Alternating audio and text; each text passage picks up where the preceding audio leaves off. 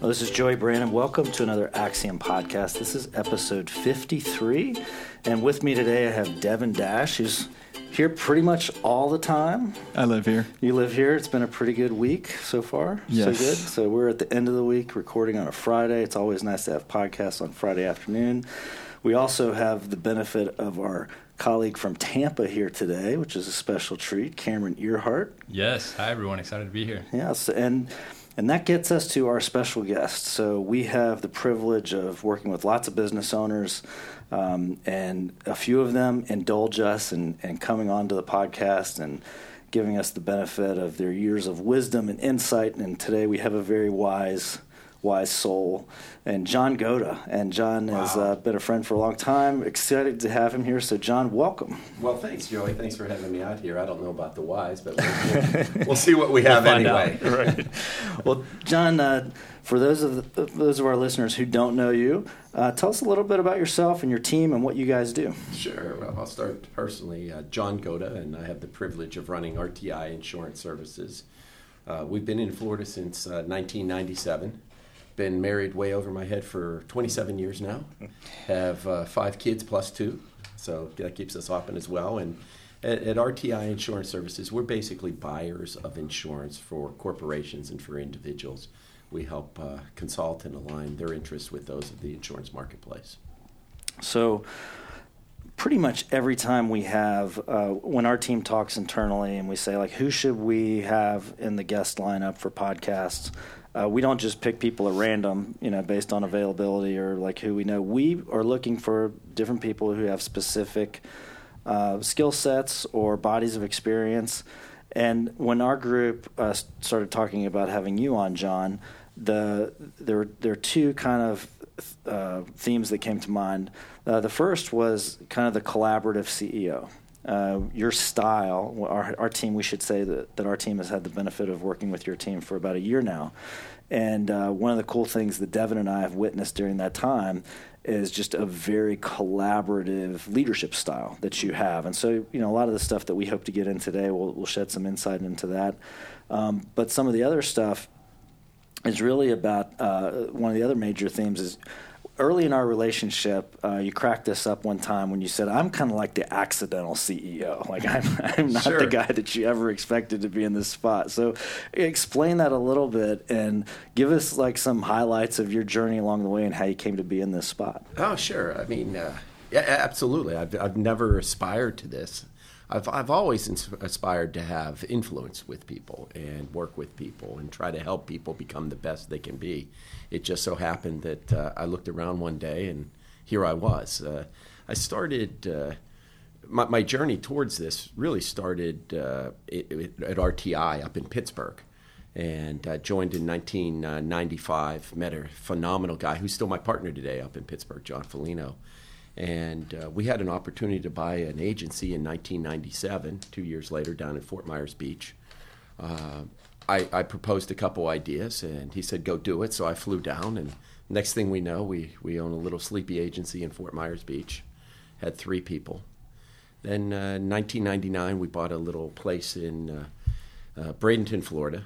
Why Bradenton? I'd like to tell you Lakewood Ranch was going to develop. No, it was the Pirates spring training, and we're Pirates fans. That's right, you're a big Pirates fan. Absolutely. So we had our beach place and our baseball place, and I made the wise comment, hey, if we don't get beat on this, this is going to work out pretty good. So we kind of ran it as a hobby, and then all of a sudden, it started to grow a little bit, and so somebody had to step up and try to figure it out. So that's when I started to come down here, and I had no aspiration of running the joint, but I just started to do it, and next thing I know, here I am. It's been an interesting journey, that's for sure. I've had a number of different milestones along the way, so if we want to talk about that or not. Well, yeah, I mean, the highs and the lows. I mean, typically we read about the highs in people's bios and their LinkedIn profiles and all their achievements. They're a little bit more reticent to share the lows. But, yeah, I mean, like what have been some of the high spots and low spots? You're talking about a span of, over 20 years. Sure. Where you've been in this seat. And I'm sure, I know we've seen a lot in, macroeconomic during that time, but there's also probably specific. Absolutely. No, I think it's really been transformational for me. And the person you see sitting here today is not the person that I used to be. Coming in and trying to become a leader, it was new to me. I had to try to figure it out. And I will say, when I first started, I did it all wrong. When we started to grow, I mentioned like 2001, 2002, we started to grow. And we continued to grow. We continued to invest. We became an Inc. 500 company. At one point, we were the fastest growing insurance agency in the nation. Wow. And if you would have talked to me at that time, I was good at business. Just ask me, I would have told you that. Humility was not my strong point back then. Being collaborative, and I appreciate that. I try to be very collaborative today, but that was born of the experiences of before. I was not collaborative. I was very task dominant. We were going to go and we were going to grow, and it was the hey, wait for me, I'm your leader type of scenario as we grew, and we paid the price. We were growing, but we had rapid turnover, and at the end of the day, it just wasn't sustainable. And what ended up happening is while we were growing and while we were having the really good economic success, I was working 70, 75 hours a week. I had young kids at home. But my identity was just wrapped up in being the CEO of this business. I'd never done it before. I wanted to do it. And I was going to be the best one ever. And I was going to take on the world. Well, I think...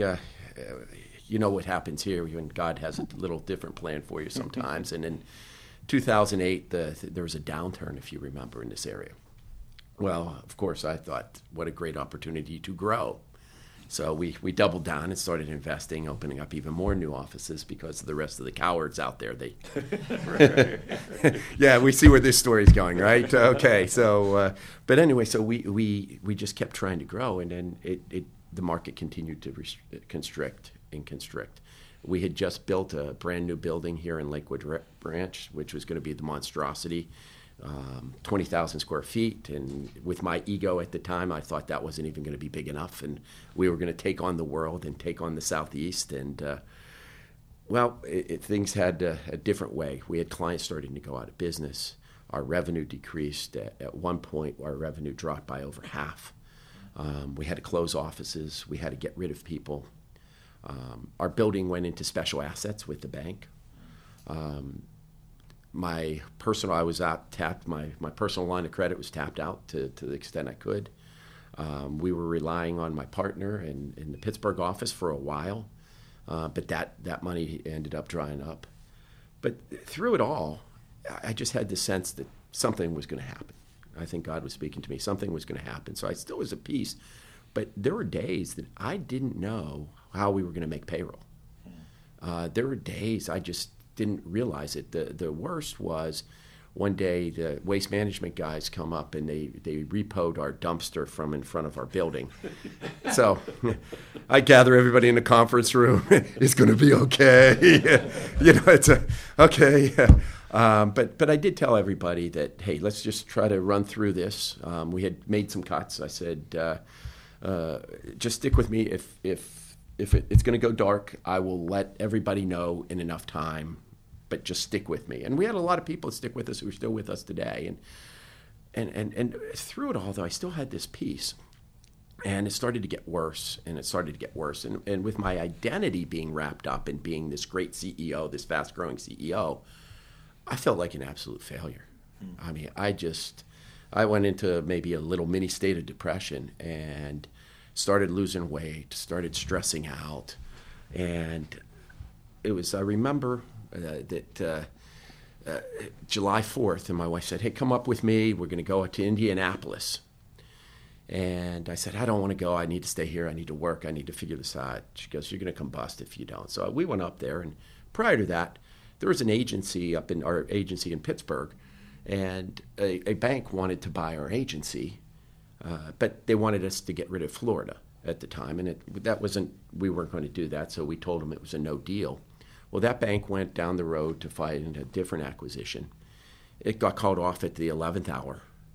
So they were hung at the altar, and I learned something about publicly traded companies, that when you say you're going to make an acquisition, you tell your shareholders you're going to make an acquisition, you have the funds to make an acquisition, you better make an acquisition. Right. A lot of people are going to be disappointed. So they came back to us because they already had the due diligence done. They said, okay, you can keep Florida.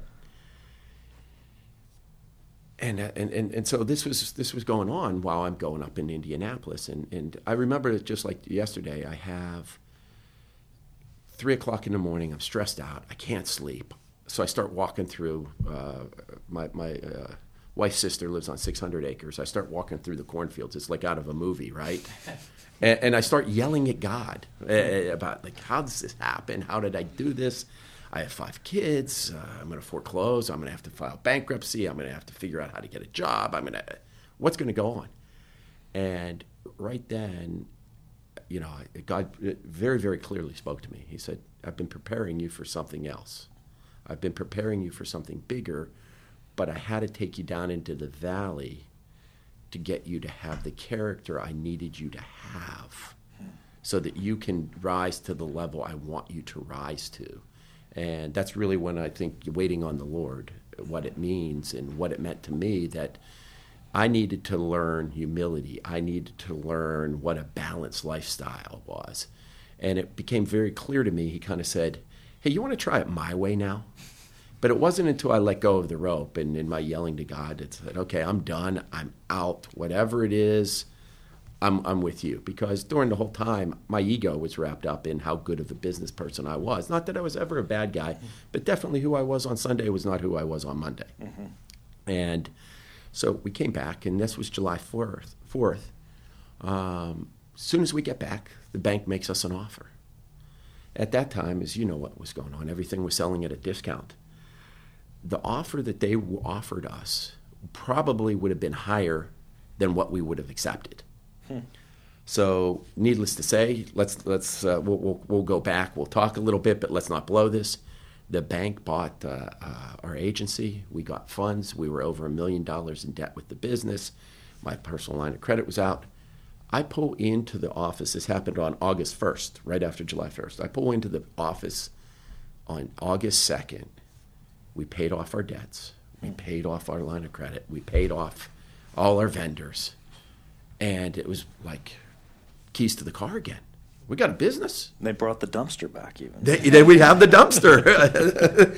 Oh, one thing, they did drag some trash across the place just to let us know.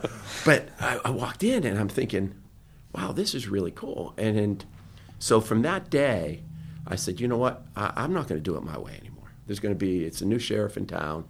And quite frankly, I love the term collaborative CEO, and I am certainly the CEO. But I prefer the term steward now, because I'm just running God's business God's way, and I'm going to be the person that He wants me to be, and I'm going to try to do things. So I have a radical shift. It's fun. We go out and hear stories. Talk to my wife about the way I used to be versus the way I am now, and it's a lot different. But it was born of that experience. Mm-hmm. So as we sit here today, there was a day that it was pretty dark and bleak, and I'll tell you what. I mean, that was worth millions of dollars, but I wouldn't give a nickel to go back there again.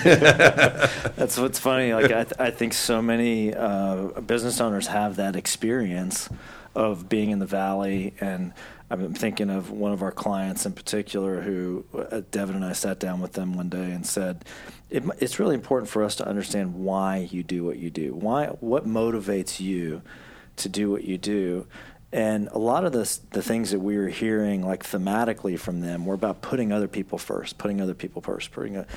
And it was at this table that the business owner, with his son sitting next to him, who's taking over the business, said, well, he went back to a time in the valley. He went back to a time when he was basically in bankruptcy. And there were a lot of people that didn't get paid. And it took him years, and I don't know if he ever was financially able to go back and repay everybody, but I think he did a lot, or maybe all, or maybe most. But what came out of it was a promise that he made to himself: if we're ever able to do this again, everybody else will get paid first. I will always be at the end of the line, because I never want to go through this again. And like you said, and the thing that kills me is we ask people, like, what's your biggest regret, in business? And people always give the answer like, I don't have any regrets. I'm like, well, you're an idiot, right? Because if you're saying that there's nothing, knowing what you know now, there's nothing you would have done differently then, like, you're not a very good student. Right. And it reminded the statement you just made of like, it was worth millions of dollars, but I would never, ever want to go back to those days. I mean, I think I have my own story of 2010, 2011, and kind of some things you said bring back memories I have of being the guy who was all about the business while the wife and the young kids were at home going like, well, what about us? Right. And almost having my marriage fall apart, but essentially having it fall apart and having to put it back together again, which made me a much better leader when it comes to shepherding and stewarding the marriages of these guys around the table and other Absolutely. team members. And was that experience valuable to me? Yeah. Do I ever want to go back there? No way in the world. I get a little twitch, every now and then just thinking about it. But that's so I really appreciate you sharing that with us. It's very transparent. Yeah, I'd like to go back and just kind of get you to elaborate a little bit more. You talked about influence, and early on, it sounded like your influence came from a more, authoritative perspective. Sure. You even use a different word now to describe your role as a leader. Earlier you were comfortable with the CEO term, and influence came with, sort of a mandate. Yeah. Hey, you're going to do this, and this experience changed your perception of influence. Absolutely. So how did it change? And you even kind of share more about the difference now between CEO and steward. Sure, absolutely. Well, I mean, obviously, being a steward is, I don't own it.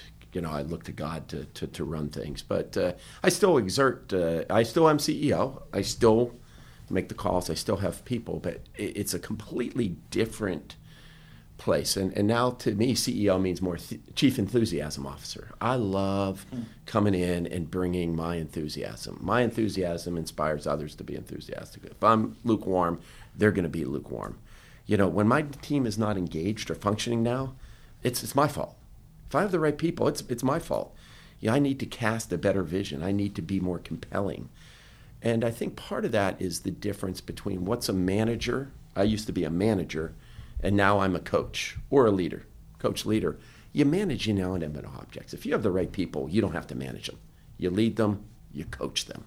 You can manage payroll, you can manage inventory, you can manage types of things like that. But people need to be led. And I think I learned that the four most compelling words any leader can ever say is, I believe in you. People want to be inspired. People want to be something bigger than themselves. And I think being a role model is the most powerful form of educating. Not telling people what to do, but doing that. And if you don't mind, I'll tell you another story about my dad. My dad is the one who kind of taught me that about influence, because he did. He was a do as I do dad, not a do as I say. He didn't speak much. My dad was born of the Depression, never graduated from high school. Climbed telephone poles for a living, put three kids through college, first generation going to college. But my dad just had a way of looking at things that he was always positive, and he was always a role model, and he never had to say anything. But when he did, it was pretty insightful. And I remember one day, little guy, and Dad gave me a chore to do. I don't know what it was, maybe going out and raking the garden and setting up the rows, right? So what do? I go out and I do it real quick because I want to go run off with my buddies and play baseball or do something. So one thing my dad always did, what my dad would expect, he'd always inspect.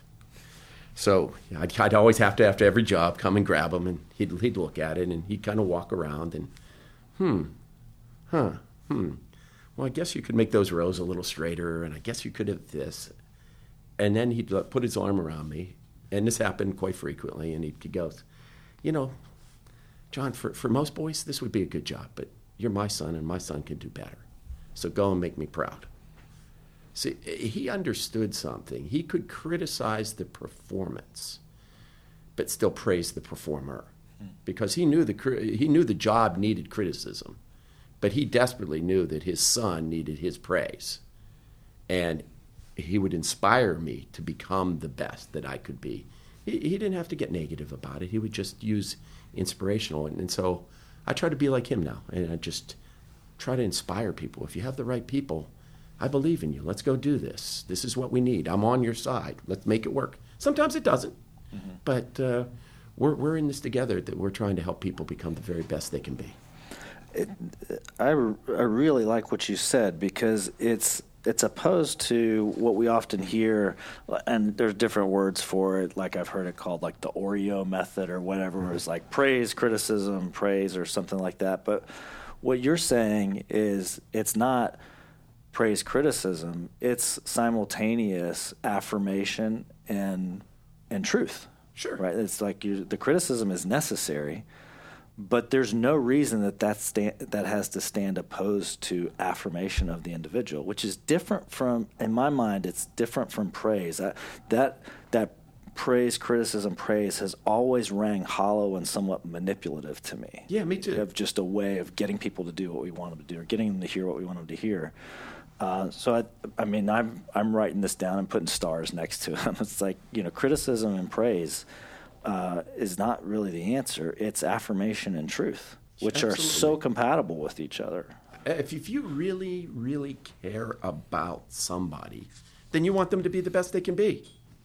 It's that simple enough. I mean,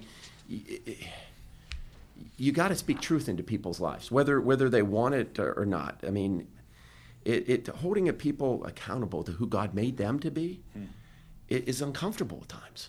It really is. But I don't want people to fail on my watch. At least not. I don't ever want that. It's I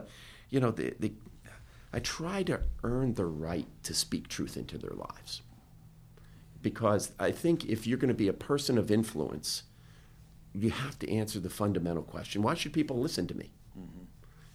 And a true leader understands his power is only given by the consent of the governed. Otherwise, they'll do just enough, like it happened to me before. They'll do just enough not to get fired. They'll do just enough to get a bonus, just enough. But they don't live out of their identity. They don't give their all. They're not all in. And that's really, really what we want, because it doesn't matter how well anybody really works. What matters is how well we work all together. And that's really what we're trying to do. So holding people accountable is actually helpful to everybody else on the team as well, because that's an important link, because we're all independent but interdependent. And it's my job to make sure that culturally everybody's all in all the time. We can handle mistakes, but what we can't handle is the lack of effort or the lack of attitude as we bring to it everything. Well, you also referenced, you talked about this role model idea. Like, you have to earn the right to be heard. And there's something that I've always believed about leadership, is that it is 24/7, 365. Like, it's impossible for you to be a good leader at work on Friday afternoon and a terrible leader Saturday morning at your kid's baseball or soccer game. Like, Sure. There's a consistency in it that if you're about the success of others, you're about the success of others all the time, whether you're on the clock or off the clock. And I think that idea of your role model, and the idea that, I think you, as well as anybody, understand as a CEO, there's somebody always watching. Amen. Everybody's always watching. You could be going out to dinner tonight with your wife, and you never know who's going to be 3 booths away, who knows you, but you don't know them. And they're watching how you guys talk to each other. How you treat, do you pull the chair out? Do you not? How do you speak to the server? And that's not something that everybody's comfortable with. Right. I think leadership is a calling. I think it's something that you have to be willing to sign up for, that kind of, public all-on scrutiny all the time. But if you don't buy into that, and you're given this managerial authority, I also like the distinction you made between management and coaching / leadership, because if you don't buy into that always-on mandate, and you're given authority and responsibility, that's where we see, these huge sometimes public failings with extraordinary consequences, whether we're talking about religious leaders or business leaders or, Sure. Parents who, homes falling apart. And it's because, well, I want the authority or I want the responsibility, but only when I want to flip the switch and have people watching. Right. Yeah, it's all about character. You're absolutely right. Yeah, we've kind of, I don't know, I say we, I don't know who we is, but I think there's a generality in our society, in our culture, where we've equated management with leadership. You're a manager in an organization, therefore you're a leader. But you can manage a lot and have no relationships and have no leadership have no influence over other people. And so one of the things that's inherent in one that's not necessarily, in my opinion, not necessarily inherent in the other is the relationships. Sure. Right? And, going back to this illustration with your dad, he was able to critique you or he was able to direct you and guide you and influence you because you were his son first. Right. And in all our conversation so far, like that's the thing that exudes everything you say is the people. Meeting together, getting the people together, influencing them, and making getting them excited, being enthusiastic, believing in them. There's always inherent in that somebody else, another person. Sure. And not the tasks, the responsibilities, the daily duties that maybe a CEO would have. Right. Yes, you're an influencer. Yes, you have people that you're supposed to manage, but you're not just managing them so that they do the tasks that they're required to do. You're influencing them and leading them in a way because you're focused on the relationship. No, I think you're exactly right, Devin. And it comes down to, in my mind, just authenticity. What you said earlier, who you are, and I have this one person mindset now, where I had duality before. I'm just me, and I'm just me. Whether I'm sitting at a boardroom with a bunch of CEOs, or if I'm sitting at my kid's Little League game, I am who I am, and I'm comfortable in my own skin. And when you're authentic, it's amazing how it works. That it's good business, but I truly want people to be the best they can be, and I don't do it so that we can be the best business. I do it so they can be the best. And like you said, I one of the greatest joys I have is watching people in our company develop, to become better fathers, to become better mothers, to have better marriages, to belong to the community, to experience life, to have everything in abundance. And because if you work out of your identity and you live out of your identity, then it just flows naturally. And then business will take care of itself at that point. And you're absolutely right. People are always looking. And because they want to make sure that your words and your actions match. Because if they don't, it's just a bunch of writing on the wall. But when they see that the two kind of line up, that's when you earn the right to be able to speak truth in their lives. Because they realize at that point that you truly care. And why should you listen to me? The answer that's very simple is because I can help you get to a place that you cannot get on your own. That's the only reason you should really listen to me. And when people buy into that, now all of a sudden things just start to flow. Not that it's always easy, not that every day's great, not that it always works. It's easy on a podcast here to say this, but we still have our bumps and bruises, but that's certainly the intention. So there's a word that's it's been said a couple times, but it's kind of woven into a lot of this, and it's that idea of transparency. Absolutely. I think in my mind, there's some connection between failure and transparency, especially public failure and transparency, because if you've publicly failed, like the veil has been lifted on whatever facade you were trying to create, that's gone, right? Everybody can know about it, especially now and today. Like you can do a quick Google search and you can find pretty much every failure I've ever had, from traffic tickets to whatever. Sure. So, but that, in a sense, as painful as those moments are, they're what force us to be transparent. And I think sometimes once forced, we realize, wow, the world didn't come to an end. The sun still comes up tomorrow. Oh, and by the way, like, people actually care about me. You know, the people who are closest to me are still the closest to me. The people that were concerned about my success are also worried about how I'm doing when they see I'm failing.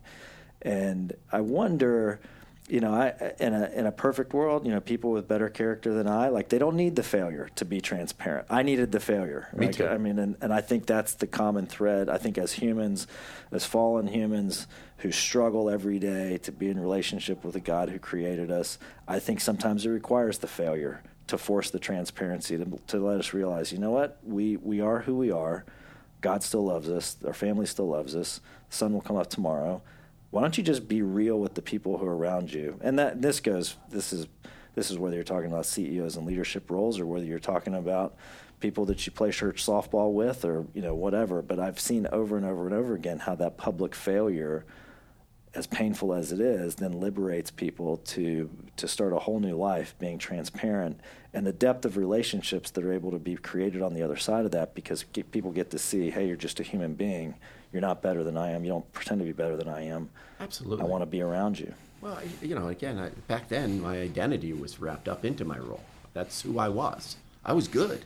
I was really good. I read my press clippings. I still have my press clippings. I look at them occasionally. but you know, what I learned through this as I went through my transformation was my roles are just that. It's just what I do. It's not who I am. CEO isn't who I am. It's just what I do. I mean, I am who I am. And when the car pulls into the driveway at the end of the day, I used to learn. I used to come home as the CEO and act as the CEO of my home, too. It just kind of worked that way. Yeah. And now I pull in, and I pull into the driveway, and I'm no longer CEO. Yeah. I'm a husband. I'm a father. And again, those are things I do, but my identity isn't wrapped up into any of those. So I can have failure in my roles, but my identity is still secure. Right. Aren't families great that way? Because you come home as the CEO, and then nobody has a problem asking the CEO to walk the dog or clean the toilet. Or Exactly. So.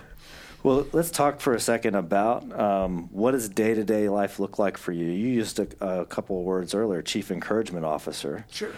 So, like, how would you describe every CEO we've talked to seems like has especially in the small business landscape, they're so different. It's one of the things we love about them is they're so varied, and we find that the day-to-day picture looks a little bit different for everybody. So, what is the day-to-day? What does a week or a day look like for John?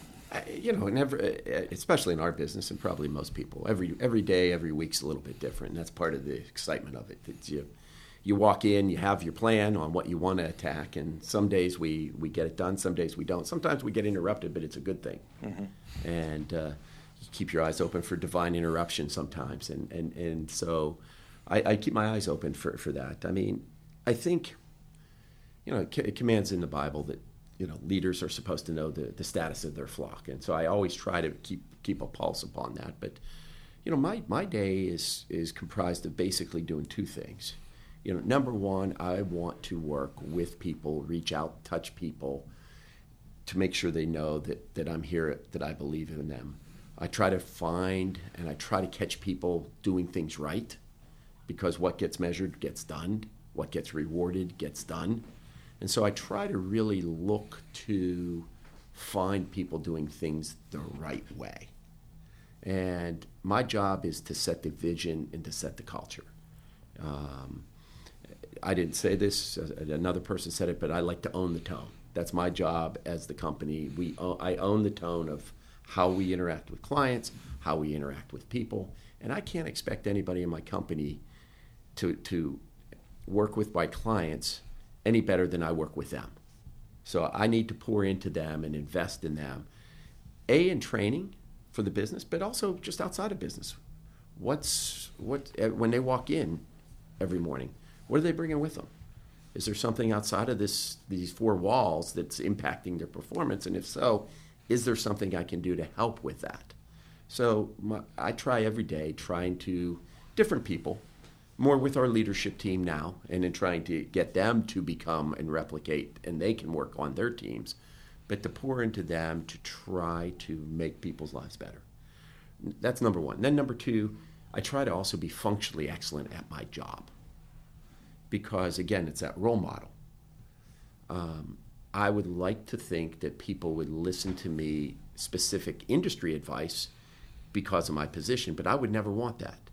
I want you to listen to me if we have a specific industry issue because I know a lot about it, the industry. If you have a sales issue, I've been in the sales world before. We have a claims issue, I've adjusted tough claims. So I try to always be functionally excellent in our business. And so with that, I still sell. I still have clients. I still work all the different avenues of the business because I want to be functionally excellent and be a positive role model on what excellence looks like as a person in the business as well. So you said own the tone. So I want to go back to the first Sure. theme you said, and I've heard variations of that of like, are you the thermostat or are you the thermometer, right? Exactly. So, I think everybody gets that. What are some of the practical things you do to be the thermostat instead of the thermometer? I think much the same way we talked about how you and I both got humbled and how that kind of turned around.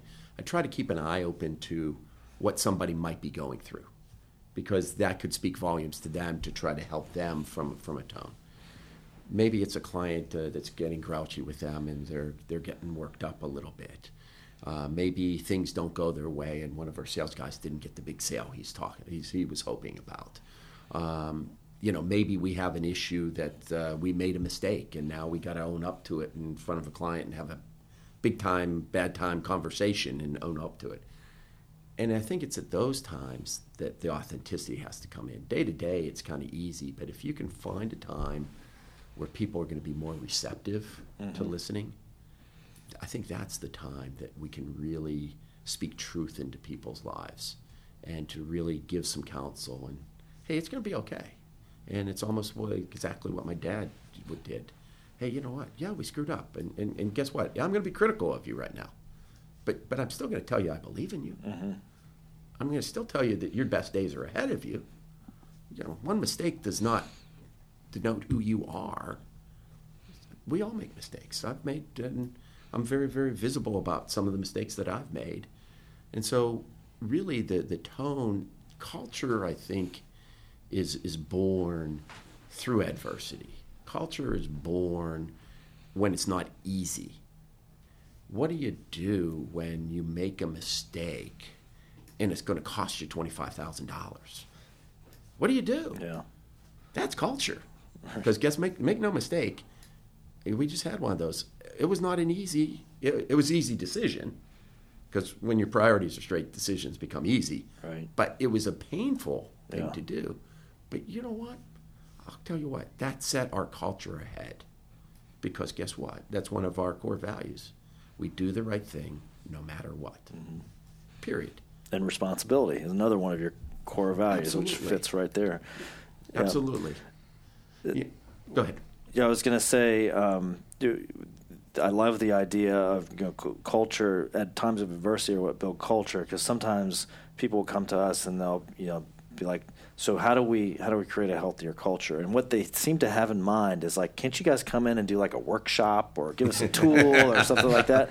And you can do that stuff to educate people on the elements of culture. You referenced a couple of them. So like, do we have any non-negotiable values that are, they're not just ephemeral like we all think we know what they are.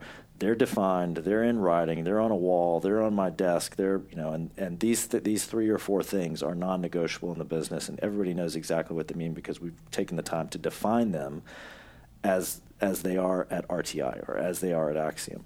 So like there's stuff like that you can cover in like an educational sense, and there's an activity that we have to go through to get those things in writing and understood and communicated.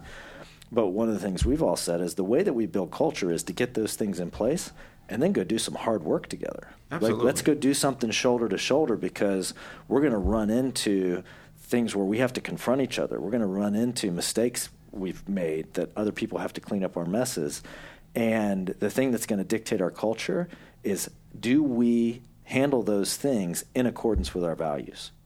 Or do our values only mean something when things are going well? Or when we're sitting in a workshop and there's no risk and saying, oh, yeah, that's a great value. We like that one. But when it's said, when our value is responsibility, or when our value is integrity and always doing the right thing no matter what, and doing the right thing no matter what's going to cost us $25,000, that's a culture moment. Absolutely. No, without a doubt. And, and it gets back to what's your definition of success, right? It was very clear what my definition was before. More is better. Let's go. Let's keep growing. And that was there. Now it's our definition of success is very, very simple. It's living in our mission, achieving our vision consistent with our values. And everything else from there can flow. Yeah. If we can do that, everything else will flow from that. Well, on the functional excellence front, I think that's something, too, that also rings true with a lot of our CEOs. Just if for another reason out of necessity, most of them are still owner-operators, meaning like there are still functional elements of the business that are squarely on their plate, whether that's sales or operations or general management of a particular department. Like, what do you find? Obviously, you're accomplished in the career. You've been doing this a long time. Is it just adding to the body of experience that helps you build that functional excellence? Is it continuing to sharpen the saw? Like, what are some of the things that you do as a CEO? And the reason I ask is because more than pretty much any other position in a company, yours is the most time constrained with the most demands on it from other people. So in order for you to still have to have clients and be able to sell well and keep up with what's going on in the industry requires pretty good commitment to time and task management. So how do you do it? It's tough, and it's very difficult. Time management's probably the biggest thing you deal with every day. Trying to get what do you prioritize? And how do you live a balanced life? And how do I invest in people, but how do I still take care of my clients? And it's difficult, but it can be done. It can be done. And I start every day seeking wisdom. And I do my list. I pray over my list every day. I pray that I'm going to be who I'm meant to be. I'm going to do what I'm supposed to do. And I think that favor of God, it helps. I mean, there's no doubt. There is no doubt. And then I don't want to be so tied into my plan, because I still have that tendency of having my plan. As I'm a reformed workaholic, so I mean I can easily fall back into it. But I don't want to be so tied into my plan that I don't get the nudging from the Holy Spirit or something that I need to be doing. So, but getting back to the functional excellence, to me, functional excellence is just being a student, just continuing to learn from when you do things right, learn from when you do things wrong, learn from other people, talk to more people, and do a lot of self-evaluation. At the end of the day, I grade myself every day. What did I do right?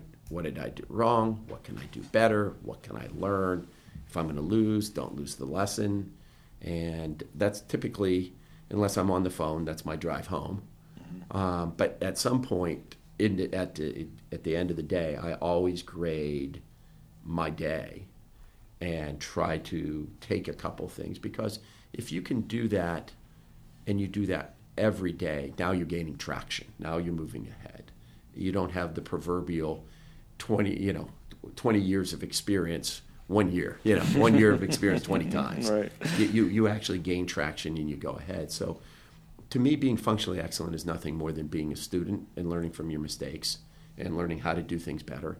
And then also really working on trying to understand what each person is. It's not a one size, just like in trying to motivate team members, it's not a one size fits all. It's the same with clients. It's not a one size fits all. What are they looking for? What do they need from me? And being able to understand that, communicate that with them so that I'm delivering on what they want. We use a word in our business a lot that's called mutual mystification. That's when I'm thinking one thing and you're thinking another. And we both think we're doing what we should be doing, but we're not. We're missing. So I think it's very, very important that we have the emotional intelligence, probably more than anything else, to kind of understand what our true north is as we're dealing with each person. And functional excellence is going to be different for each one of my clients. It's going to be different for each one of situations I have. It's going to be different how I deal with each person. I deal with each person completely differently because they need something different from me in order for them to be the best. Some people are more they need the kick in the butt type of role, and they the personal trainer and get this done and let's go, and they need pushed. Others need more the pat on the back. Some people just need to listen to, but I have to figure out what that role is and then perform that role. And it's no different with clients too. Some of our clients want everything, they want it now. Some of them want things in a different type of format. So I need to, I'd say emotional intelligence probably allows me to manage my time the very, very best because I'm doing things that truly matter instead of just doing things and hoping it's good enough. Hope is a terrible strategy. So you mentioned a couple things here, and you mentioned this discipline of grading your day. Yeah. And then you also just mentioned the discipline or even the skill of emotional intelligence. So what other skills and where did you learn grade your day? Did somebody influence you in your life in that way, or? You know what? I don't know where I picked that up from, Devin. I try to learn from so many people. In the multitude of counselors, there's wisdom. I belong to several groups that help. I'm in a C12 group. I'm involved in other small groups. I try to talk to as many people as I can. Fortunately for me, I have a lot of very successful clients, and I ask them questions all the time about their business and how did they become successful and what would they do in this situation. And so with that, I try to glean from different people what I can glean and apply. So I try to learn as much as I can from as many people as I can. And I'm not sure where I picked that up, but I picked it up from somebody, and it seems to work pretty well. What other skills have you had to develop in order to be the collaborative steward or collaborative CEO? I think nothing spells leadership more than how you lead yourself. And it gets back to that role model. And not to go over ground again, but you can't expect to lead others if you can't lead yourself first. And you have to be that role model. You have to be that. Culture always precedes results in my mind. It's just the way it is. And so the skill set, quite frankly, is more than anything else, is just showing up every day and doing the work and being consistent with who you are, with what you do. And if you can do that over time, little by little becomes a lot very, very quickly. And it takes a lifetime to build a reputation and only moments to blow it. So you just got to be consistent every day. And I don't think there's any secret sauce to it. It's just, you just got to be you, and you got to be there, and you got to be present, and you got to be where your feet are. Hi, this is Joey Brannon. I want to take a quick time out just to tell you a little bit more about Axiom and the work that we do. We work with closely held businesses on strategic growth. What that means is that we come alongside the business owners, we help them get clear about where their business is going, and then we engage their leadership team to build plans for growth and then execute those plans.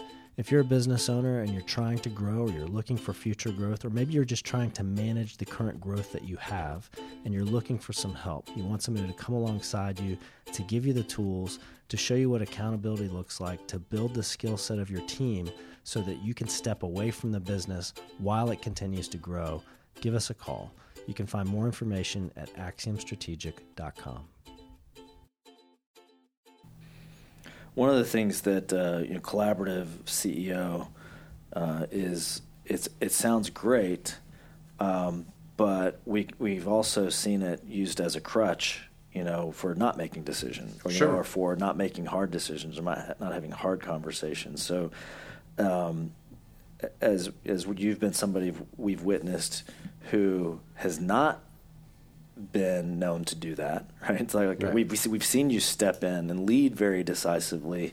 How do you strike that balance between giving people genuine voice because you want them to be involved, and it really is a kind of a collaborative leadership team that you've built and an organization that you've built, but there are times where it needs to be because of risk aversion or because we're too comfortable with the status quo, or maybe you just know something they don't, because of Sure. your years of experience in the industry or your knowledge of industry.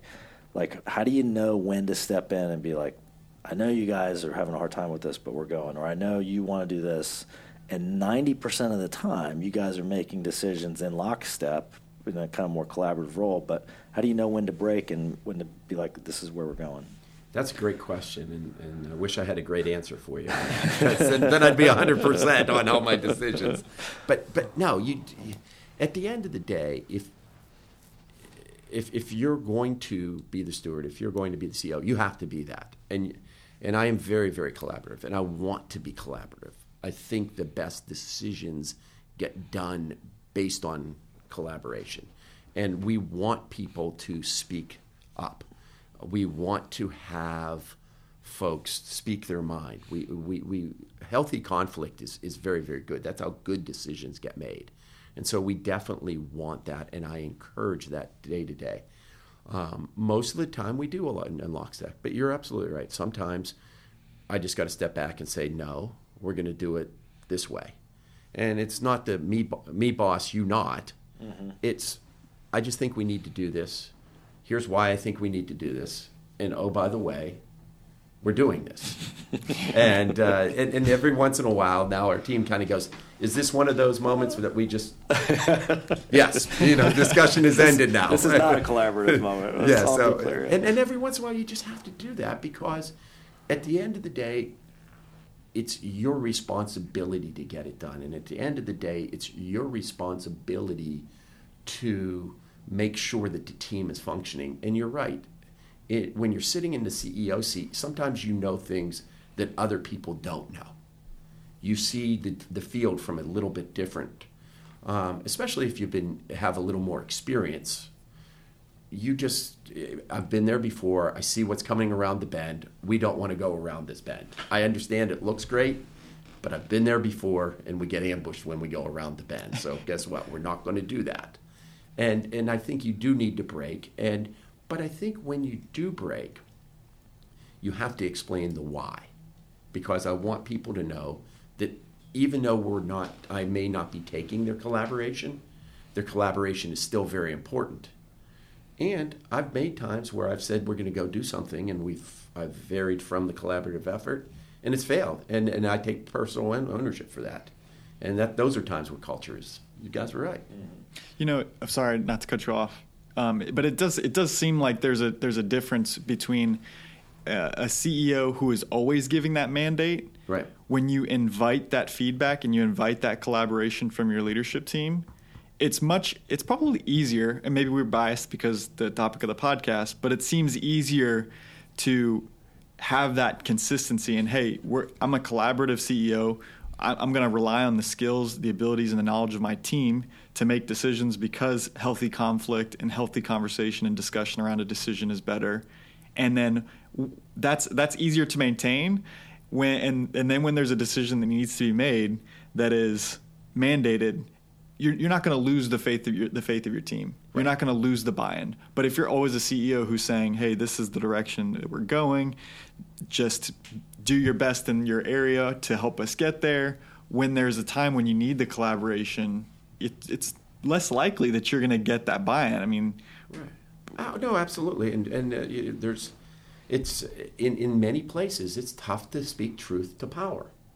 It just very is, because what could potentially happen to you when you do that, and we try not to do that. I mean, we try to be. In fact, if you permit me one more story, there's this Jewish carpenter guy. He told a lot of stories, so I figure I'm in pretty good company here. So, but it's really when we went on a mission trip, part of Love Serves, we went on a mission trip, and we saw how some of the people in the Dominican lived especially on Sundays when we went, and where we went, the poor people had outhouses. I mean, the rich people had outhouses. I mean, it was very, very poor.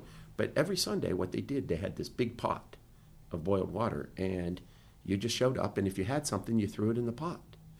If you had a carrot, you threw the carrot in. If you had a potato, you threw a potato in. If you happened to have a chicken that day, then you put the chicken in. Whatever it was, you put it in, and they stirred it up, and everybody ate. And so with our collaborative effort, it's kind of the same thing. When be it one-on-one, or be it 4 people or 5 people, everybody throws their ideas in to the pot, and we stir it up. And sooner or later, the aim is nobody understands whose idea it was. Because it really doesn't, getting it right is more important than who said to get it right. And if you can start building on that we're just going to put all the ideas in a pot, we're going to stir it up, and we're going to come up with the best idea. And there's no ego around the table as far as whose idea it is. And so we try to really make sure that when we hit a strategy, it's a strategy that's born from collaboration.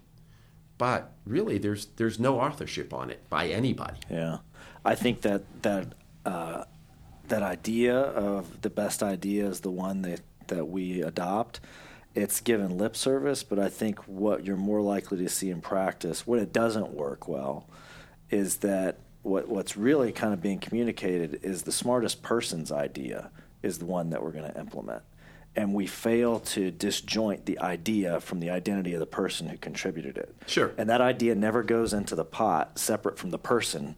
And so when we pull it out, it's like, well, whose idea did we pull out? And that's the person that's going to get the accolades, or like even more detrimental, the person who's going to get, poked holes in. Sure. Because of the idea, and that's what kills that collaborative spirit. I mean, I don't know. I'd like to hear your thought. Like, how do you get to the point where the ideas go into the pot separate from the identity of the person who put them in? Like, is it just a matter of doing it often enough that people learn we don't have to attribute ideas to people, or is it a way in which you have those conversations, or do you tee the conversations up in a certain way so that the identity doesn't become part of it? I think it's a process of, it doesn't happen overnight. I think in a word, trust is there has to be a high level of trust for that, because when you pull out an idea early on, and we know it's one person's idea and it fails, we don't go to that person with the "I told you so" idea. Right. We're not a CYA culture. We're in this together, and we laugh together, we cry together, we win together, we lose together. But whatever we do it together. If we're going to be collaborative, and so Joey, in a way, the way you do it is just by doing it, and over time, people understand that if I contribute to the team, I'm going to end up doing okay. Because every person, what's in it for me, right? And there's nothing wrong with that. That's very natural. But what we've determined, at least within our leadership team, is that when the team does well, then everybody does well. And I've tried to go overboard and be irrationally generous to certain people to build that trust early in our relationship. Not even 50-50, might be 100-0. And I try to do that to earn the trust, where I will go do things for people over and above what might should, be it from a time standpoint, be it from a compensation, or maybe it's from a grace standpoint, something screwed up. Hey, I get it didn't go our way, but I saw exactly what you were doing. I saw why. We're going to get the next one. And when people truly understand that you have their best interests, and this all weaves together, our whole conversation today so far is weaves together, is when people truly believe that you have their best interests at mind, in authenticity, culture, everything, then people are going to be authentic back to you. And we're very, very blessed that within our leadership team, we're all authentic to each other. We all know where we fail. We all know where we're good. But we all are striving for the same goal. And we're all about trying to win. And it really doesn't matter who contributes the most, because you know what? This week, I'm going to be heavy on my brother. Right. Next week, my brother's going to be heavy on me. Yeah. And but if we're in this together, we shoulder each other's burdens and we rejoice with each other. You think you've been around a while. You've been doing this. I'm old. Okay, I get it. So we get into like some of the generational stuff, and I am not a proponent of like the millennial versus the Gen Xer. I was talking to somebody the other day. I'm like, you know what? Everything we hear people say about millennials, you know, if I play the tape back 20 years, the baby boomers were saying the exact same thing about me, you know, when I was in my 20s. So I think part of it is just like every generation thinks the generation behind it has to earn their stripes, and they need to have it as tough as I had it and that kind of stuff. But I am interested, given, you know, societal changes, given family demographic changes, given market changes, do you think that it takes anything different or special to be a small business CEO today compared to, say, 20 years ago? Oh, absolutely. Absolutely. And I think you mentioned all the reasons on why. Technology has been one of the biggest things. Just even the demographics of how people have grown up. I mean, the experiences of a 21-year-old, 22-year-old as they go through. I mean, you know, the iPhone is just amazing what it does. Everything's customized. Everything's here. All of a sudden, we get our answers in 13 seconds instead of what have you. The speed of business, the velocity of business. And maybe I am old. I used to have the roll of dimes in my car and had to use a payphone. So, you know, and if you've never had those experiences, of course you're going to face business a little bit different. So I do think it's a completely different mindset. And so the skill I think that a CEO has to adapt is speak to the language of that person. And the question really becomes, when I'm talking to somebody and I'm facing and I'm not quite getting it, maybe with somebody younger or something, I have to figure out what's my default. And I find myself, am I first trying to be understood, or am I first trying to understand? And if I can really get my point to a place where I'm just trying to understand, okay, why are we doing this? Where are we doing it? And a lot of times, there's a good, valid reason on what. This is what I saw. This is where I'm at. And so we've had to adapt. We've had to adapt with some work at home. We've had to adapt to technology. We've had to adapt to certain people working different hours or certain hours. But as long as we can get the outcome that we want to get, because at the end of the day, as I tell people, we're collaborative, we're this. It's still a business. Mm-hmm. And this is what we need, and we talk all the time, this is what we need from that chair. Now I'm with you. I'm your biggest coach. I'm your biggest fan. I'm your biggest supporter. I'm going to do everything I can to help you. But this is what we need from this chair, and if you can't give what needs to be in this chair, then you can't be in that chair. Because I can't have that, because now you're hurting the rest of the team, and that's not fair to the rest of the team. So I'll be with you. So I do think with the younger people, especially with the younger folks, you just need to treat and understand where they're coming from. But at the same time, have great clarity on what the expectation is. And they may go about it different, and I'm okay with them going about it different, as long as we arrive at the destination I want to arrive at, and they understand. So we're very, very clear about what's the destination. And I often say to them, you know, if you're going to be responsible for the dinner, I'm not going to tell you what groceries you should buy. Just like if you want to go left on this and I want to go right, I'd probably do it a completely different way. But I understand that based on a lot of different things, and I think I'm blessed a little bit just because, you know, I have some kids that are older, and I start talking to my daughter about something, and I'm thinking she's playing Angry Birds on her phone, but no, she's listening to me. She just takes notes on her phone. That's just what they, you know. So, you know, and then same with, we have a few folks in there, and literally we're in a room. It's not even a Remarkable or a laptop. Literally, it's their phone, and they're taking notes on their phone, mm-hmm. and that's just the way they go about it. And I'm okay with that. Again, so I think what you need to do is really get to the point of trying to understand why people want, reaffirm that, and as long as they can arrive at the destination, let them do it their way. I like it. Can you talk for a minute about, like one of the things that I know from being a small business owner is that it is very much a family affair. My wife signed up to be a small business owner whether she wanted to or not, right? So talk for a second about, are there any special considerations or challenges that you think, a CEO's family has to sign up for or deal with as a consequence of being married to the owner? Oh, absolutely. I think there's a special place in heaven for CEO wives. No, absolutely. And, again, I told you about what I was doing before, and I was the 70 hours a week, and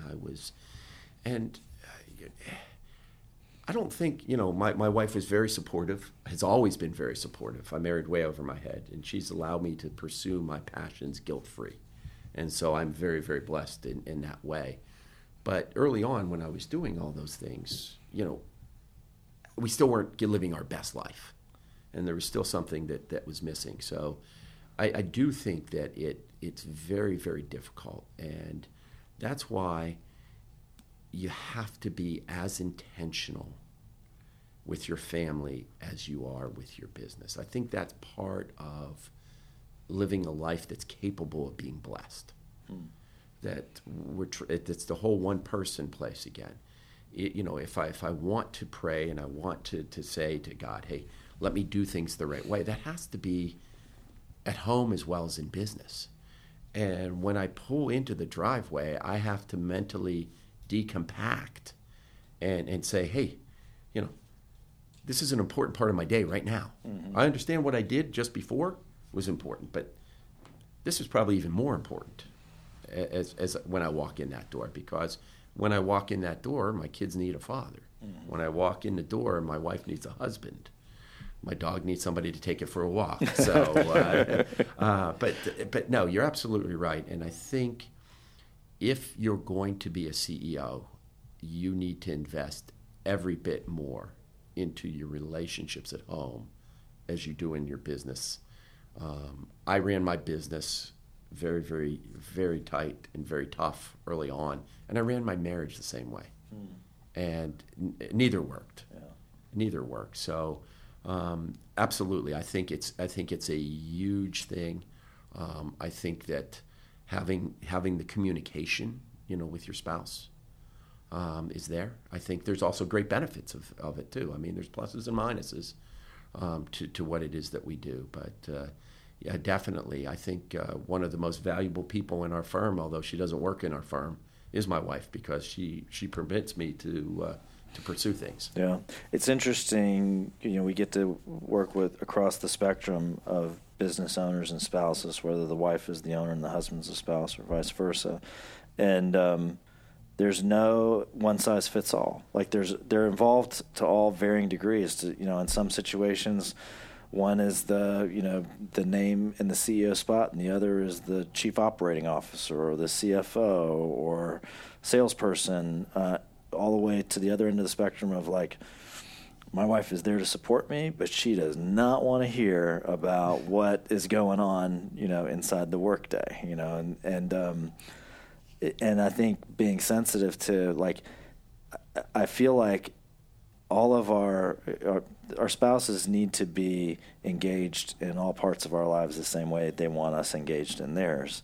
And it takes, like you said, some emotional intelligence to discern to what degree should I be intentional, because I've seen business owners try to be intentional about pushing their spouse into involvement the spouse doesn't want. Right. And then I've seen them be blind to the fact that their spouse wants involvement, but there's no intention whatsoever to grant it. So have you guys been able to strike that balance over the years? Was it a give and take, or has it been pretty much given where she wanted her role to be in the business? Yeah, so it has, and it's evolved. It's evolved as I've evolved. But Amy wants nothing to do with the business itself, anything to know about the business. She's a speech pathologist, and even when we come to other things, money, you're the business guy. Mm-hmm. And she just wants to be blissfully ignorant of those types of things. You got it, run it, take care of it, and run it. But what she does like to be involved with is investing in people, because she has that same type of passion to try to help people. So a lot of times when we have social outings, if we have a Christmas party, or even just with some employees, we'll go out to dinner. And she certainly likes to come along. And so she knows most of our people, and she knows them pretty well and has become friends with them. And quite frankly, has helped some of them with counseling, either with kid issues or marriage issues or whatever. So she's come along. And so my discussion with her about the business is about the people. It's never about the business. Gotcha. How's Chris doing? Right. What's going on with him? And so that works for a pretty nice balance for us. Nice.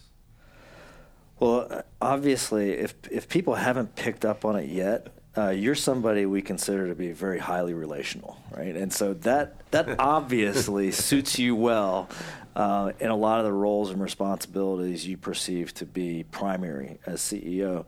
I'm curious, do you find that like very high relational bent, are there any drawbacks to it? Do you look at maybe some other peers or CEOs and maybe they don't share that same relational skill set, but there's things that you looked at that they do that seem kind of easier for them, and you're like, man, I wish that was as easy for me. Oh, absolutely. I mean, I think we all do. That. But being highly relational, I like everybody. So one of the best moves I ever did is when I fired myself as the operations person. I would hire everybody and I would fire nobody. So we need to hire somebody that has a better bend on those types of things. And so what I did is I said that I'm no longer going to be in charge of these platforms within our company.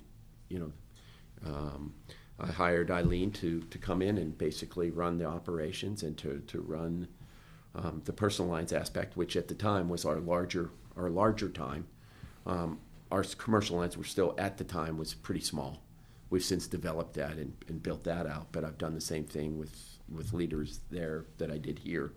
And basically just when people then would come to me, it was very nice. I could then counsel them and but basically say, you're in the wrong office. If Devin would come to me and say, hey, what about this? I said, well, tell me about that. Let me tell you, here's what I think Eileen's going to say to you. Right. And this is, if I were you, I would approach it this way. Well, okay. I said, but at the end of the day, I put her in command, and I also made a rule to her and to myself that if I'm going to put her in that role, I'm never going to second guess a decision that she's going to make publicly. Yeah. If there's something that needs to be done, and if I think we blew it, that'll be a closed door meeting, and we'll talk about it then. But always publicly, you would always have 110% of my affirmation, because that is the role that you have. So I've been able to bring in people who have been able to cover my deficiencies so that I can be the person that I want to be, and I don't have to be the person that I don't want to be. Yeah. It's interesting. I mean, you handed over the largest part of the business essentially to somebody else. I mean, I had to believe that was your baby at that time. It was. You handed it over. And what I really like is that kind of covenant the two of you made, or that you made to her, of like, I'm not going to second guess you publicly. We will always be in lockstep as far as the public's concerned. How long did it take? I mean, was there a period of anxiety? How long did it take for you to truly be free of worry about, hey, my baby's over there and she's well taken care of now? Well, two things. Number one, I don't think there was ever too much worry, because we had worked together for a while, and I knew who she was, and she's been, for a long time, very, very competent. So I felt very, very comfortable turning that over. quite frankly, the covenant we made, early on, I broke it a few times. Right. And she gave me grace and grief. But I did, and I had to come to terms with that and become better for me and say, you're absolutely right, because I said we're both learning this together, but we're to the point now that we have it. But now I felt pretty comfortable with her and what she did, because this wasn't a risky decision. She was very, very good at what she had done. And then as we started to grow our commercial lines out, we found a couple leaders, and I feel very, very comfortable in their skill sets and what they do as well. I think they're the right people. They're not me, and they're not going to make decisions the way I would make decisions. Right. In fact, they're going to do things differently than the way I would do them, and you have to be okay with that. At the end of the day, as long as we're arriving at the destination, and we're arriving at the destination with the values and the way we want to operate, I'm okay with that.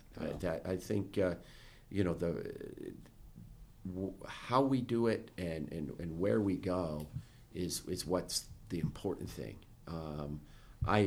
Fortunately, I emotionally can allow people to go about a different way and understand that they are.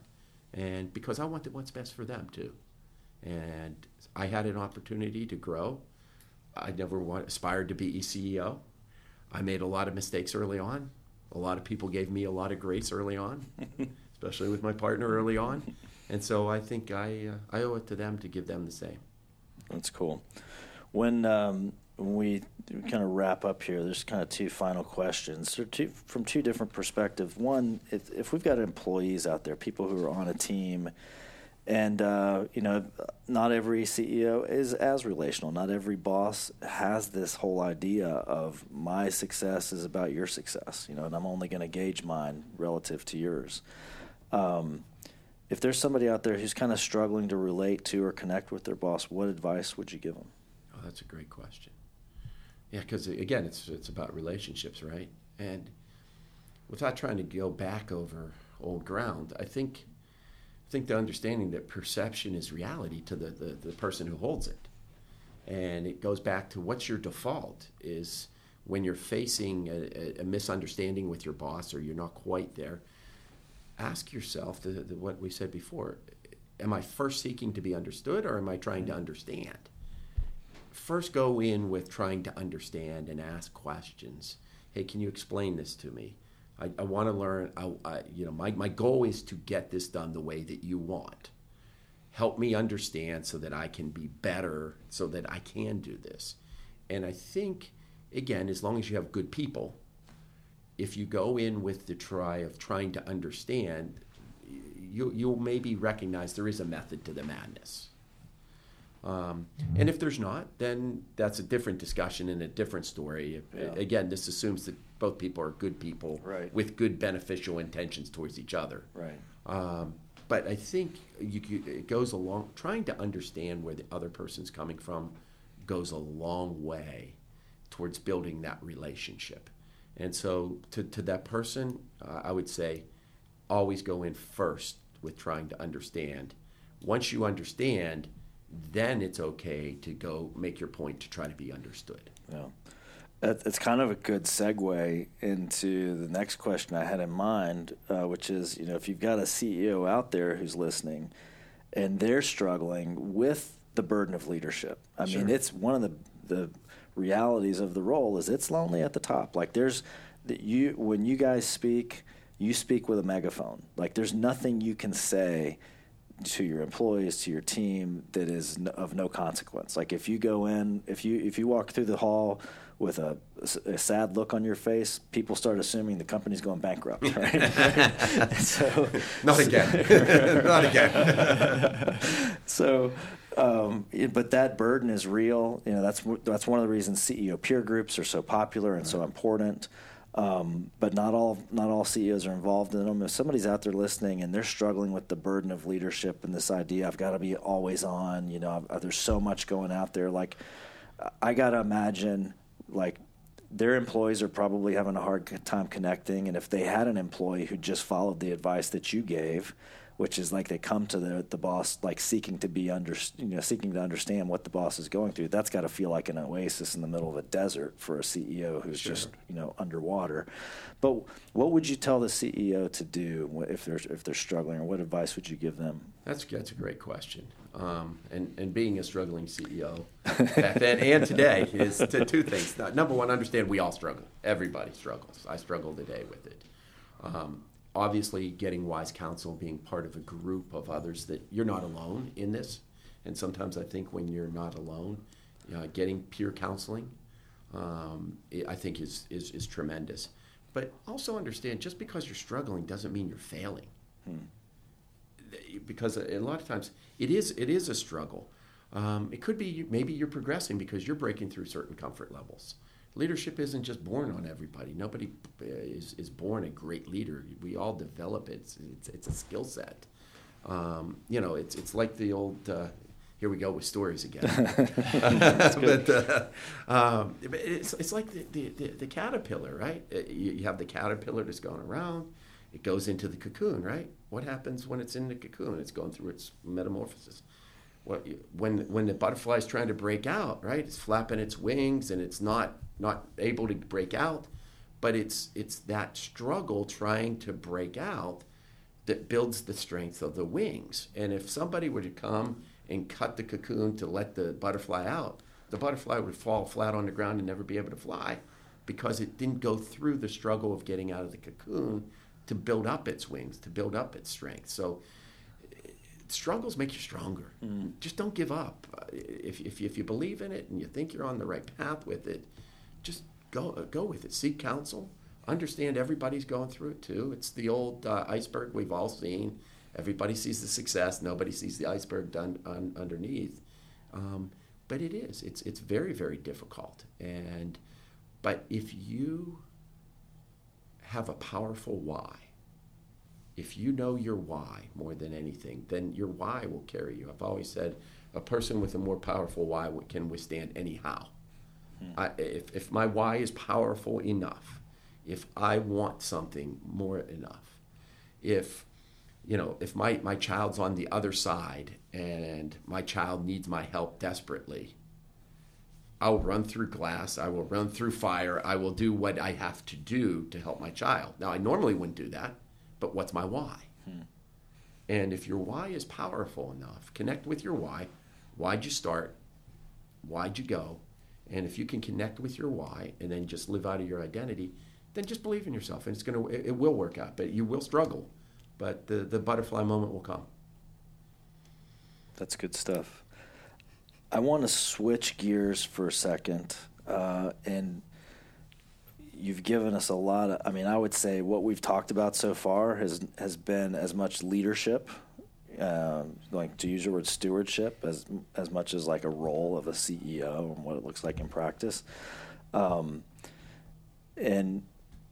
we admire and look up to you for that, but we also rely on you as a very experienced technical resource. So I would be remiss if I let you go today without kind of tapping into your expertise in your field of insurance and risk management.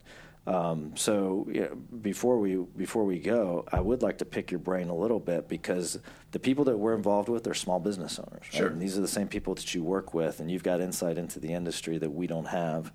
So just tell us for a second in terms of what small business owners might be facing, what's happening in the industry right now. I know it's kind of crazy. Yeah, it is. It's a crazy marketplace. And, first, as a small business owner, I think understanding the role of insurance in the business, and quite frankly, insurance is just one subset of risk management. If you take a look at bigger businesses all have a person called a CRO or a risk manager. Why do they have them? It's pretty simple. Every business owner wants the same thing. We want a reliable, steady stream of earnings. That's why you're in business. Monetarily. There's other reasons, but the business aspect is we all want a steady, consistent, stable stream of earnings. So where risk management comes in, and what the reason there are risk managers out there, is they help take care of all the unknowns. what are the curveballs that I can't hit because I can't see that are going to come at me from left field that can take me down? And that's what risk management is. So understanding that if you are a business owner, buying a product is only one small piece of what you have to do to run a successful business. And unfortunately, too many business owners learn that painful lesson too late when their back's against the wall. Buying products are important, there's no doubt. I mean, let's face it, what's insurance? All insurance is you're going to trade a small portion of your expense on your income statement to protect your balance sheet. That's all it is. Plain and simple. That's a pretty simple equation. That's all it really is. So we all need to do that. But what are the other things that can come at us, that can take us down? And who do you have helping to consult with you to do that? I have a good friend of mine who's owns a client. He owns a jewelry company, and he has a big sign that says there, if you don't know jewels, know your jeweler. And so I'm going to steal his. If you don't know insurance, know your broker. Mm-hmm. And you need to have good consultative advice. Much the same way, I think, if you're going to be a small business to run, you need to have certain advisors on your team. You need to maybe have a banker. You maybe need to have an attorney. You need to have a tax counsel or an accounting person. And all those folks are there to try to help you navigate things to run your business successfully so that you can focus on your business. Well, insurance is no different. And having somebody that can sit there and tell you what you don't know. And it gets back to what we talked about. Why should you listen to me? Well, the reason why you should listen to me, and as it relates to insurance, is I'm going to tell you things about your business that you don't know. And I'm going to put in strategies that you can't do on your own. And if I can't do that, then there's no reason for us to be working together. Now, notice that had nothing to do with the product. Right. The products are part of that because the products are going to be born of the strategy. And if we have a product and you purchase a product independent of strategy, it's not going to perform the way you want it. And unfortunately, with insurance, there's a few things that can take you down. And an uncovered claim is one of them because it could be huge. It could be catastrophic.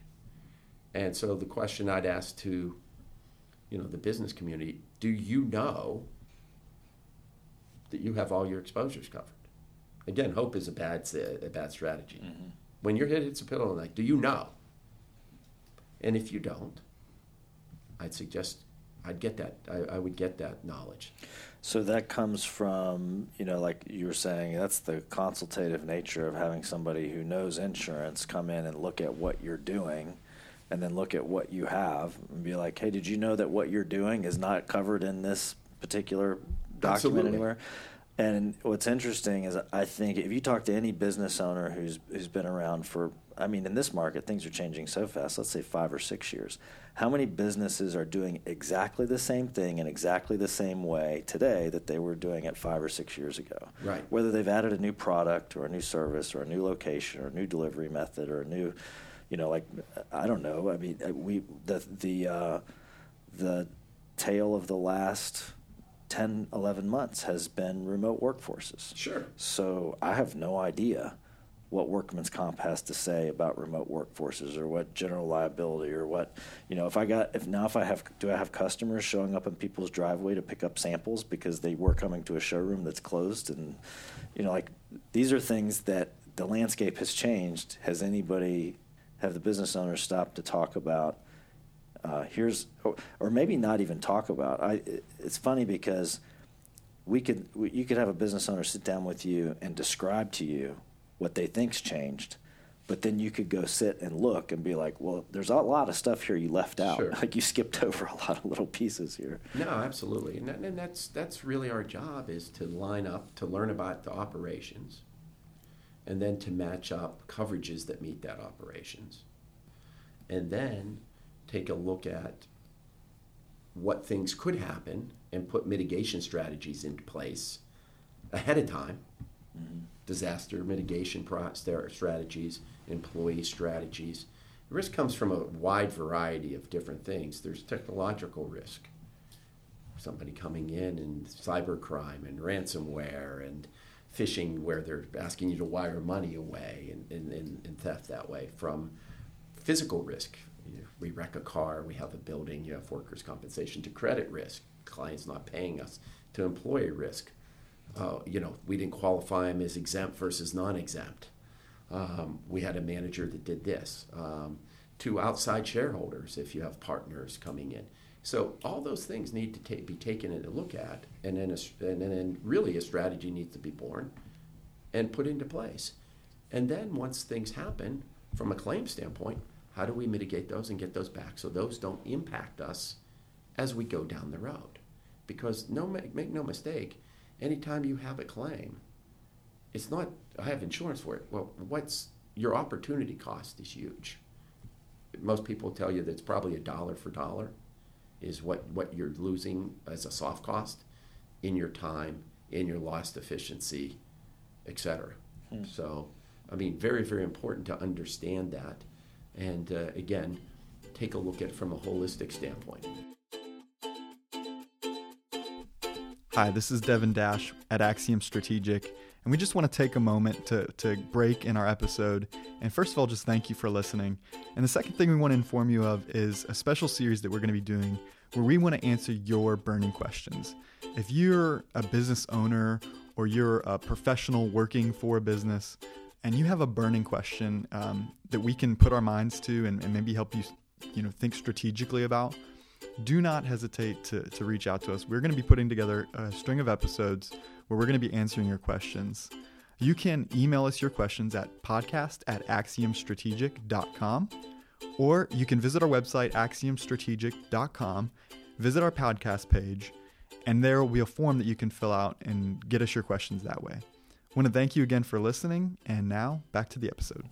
So if I'm a business owner out there listening, and let's say I've got a $10 million or a $15 million or $20 million business, and I go, well, I know who my broker is. I see him once a year or twice a year maybe, or right. What should small business owners be doing proactively to make sure that these I don't want to say just the conversations are being had, because it sounds like it's about more than just a conversation. I think there's probably lots of conversations. There's conversations, but conversations beget action. Okay, so what would be the hallmarks of a small business owner, a relationship or boxes getting ticked or actions being taken that would allow them to go to sleep at night, at peace, or you shouldn't go to sleep at peace? You should have a little bit of anxiety and take some action. Well, I think there's several questions you need to ask as a small business owner. Number one, what is it that my broker is doing that is proactively making my business better? Answer that question. If you have trouble answering that question, you have a problem. Reactive stuff, everybody should be doing. You shouldn't be in the business if you can't handle the reactive side of our business. To use a sports analogy, I'm a baseball guy. Everybody can catch the ball. Everybody should be able to throw the ball at the major league level, right? Every broker should be able to do the reactive side. But what are you getting proactively that's actually making your business better? That's the question. That is the question that you should be asking. And from that, everything will flow from there. Because there's so many things that you should be getting that will help you navigate your business so that you can focus on what you want to focus on, which is making that consistent earning stream. My thought is most entrepreneurs understand their business so they can navigate the landscape of their business. What tends to take them to the side is when they have things happen to their business that they haven't planned for or they haven't protected properly. Is there anything you and your team see over the next 12 to 18 months that you believe is going to be particularly challenging for small business owners? Yeah, I think a couple things. Number one, I think technology. I think cybercrime is going to be on the rise. It already has, and it's rampant already. So make sure that you have the proper protection from a cyber standpoint. Very, very important. People are able to come in, crack firewalls, do other types of things, ransomware. You're going to see a huge increase in that. We also are seeing a huge increase, especially with COVID, with employment-related claims. Employees coming, rights being violated, wage and hour issues, types of things. So you're seeing a large increase in that. And then lastly, just, I think the strategic business owners with rates rising from a property insurance standpoint should start taking a look at what types of risk reduction activities they can take to help keep their premiums down, because property insurance premiums in the state of Florida are going up because of the big wind, and the big wind has blown and is blowing. So that is always an issue. And so property owners are going to continue to see escalating rates. So what steps can we take maybe from our CapEx budget that can help improve our property? Or if you can't do that, what types of things can we do that help to mitigate our risk? Maybe we have 2 buildings now and we can go back and forth between one, maybe other types of things. So having a strategy on how to deal with the property insurance rate increases, we're seeing a spike in that as well. When you're getting involved with a brand new business, like a new business to you, are there any like common things that you see that you're like, these are kind of the usual suspects, the things that aren't being paid attention to, or the areas that are being missed? Oh, absolutely. I mean, not always, but absolutely. I think what ends up happening, unfortunately, if I ask most business owners, what do they know about risk management? Typically, not much. What steps are they taking within that? Who handles that? Well, our CFO handles that, or maybe the business owner says, I handle that. Well, and to what skill set are you trained to handle these risks? And typically, it's not much. So the number one thing is most people spend about, on the renewal date, 30 days out. Yeah. I call it I-90. I-90, 90 days before, we're going to go take a look at this. We're going to call our broker, and basically we're going to copy all our mistakes from the past and renew. And I'm going to employ that you should be RM 365 instead of I-90. Risk management 365 days a year. You're running your business 365 days a year. The fact of when you renew a product really should be inconsequential to your business if you think about it. Mm-hmm. Second off is I think there needs to be greater transparency in our business. We talked about that. It just goes with that. How much is your broker getting paid? And what's he doing for it? Those are not topics we hear often. Well, it's interesting, but I say it kind of facetiously, but it is kind of an opaque, it's a black box. Like we as the customers have no idea. I mean, I've never been told what a broker's making on something that a product that I purchase. And I've never felt at liberty to say, and what are you doing for that money? It's almost like one question begets the other. But if you think about it, Joey, 2 things about that. Number one, why? Right. It's a paradox. Why? Because, again, what I'm trying to do is I'm trying to take a Fortune 500, Fortune 1000, they all buy that way, by the way, and trying to monetize it now down to a mid-market. Gotcha. If you're a small mom-and-pop shop with 2 employees, this really isn't right for you so much. But if you're that $10 million, $20 million business, absolutely it is. Would you buy from an attorney without knowing his rate per hour? Would you buy, go to your accountant without knowing what his fee structure is? Right. We don't, as CEOs, we don't make purchase decisions unless we know the costs. Right. So what ends up happening is, well, we know what we're going to pay for the premium, but they're 2 discernible things. There's what the insurance company gets paid for taking on the risk, and what the broker gets paid for what he does in representing you. And you need to separate the two of those things and evaluate both of them. Maybe you have the right carrier that has the right risk profile. Maybe you have the right broker that's doing that, but not the wrong carrier. But the two are mutually independent of each other. And I would tell all business owners, you should know that answer. You really should. If you don't, that to me is a warning, because here's what happens. In the best relationships, there's an alignment of incentives, right? We're all after the same thing. Well, if I'm a broker and I'm making just commission, which there's nothing wrong with that, by the way. I'm not advocating that that's wrong. But if your premiums go up, I get a pay raise. If I'm able to go out and get you a reduction, I get a pay cut. That's not an alignment of incentive. Right. Shouldn't it be the other way around? Right. If you feel pain, I should feel pain. All right. If you get gain, I should get gain. That's the way it should work. But so you're getting back to your question, what's the big aha with folks that I see? Most business owners don't think that way. And so the clients that we try to work with, there comes an aha moment that they get that. And quite frankly, if they don't get it, it's fine, but they're probably not a client for us. Here's my card. Call me if you ever need me. Go about your way, but that's not going to fit within our clientele portfolio. Right. That's awesome. It's also refreshing. I mean, it really is. It's a different paradigm than what has typically been expected in the industry. And I will tell you this, it's kind of interesting, again, coming from Pittsburgh, right? The larger clients in Pittsburgh have been doing this way for a while.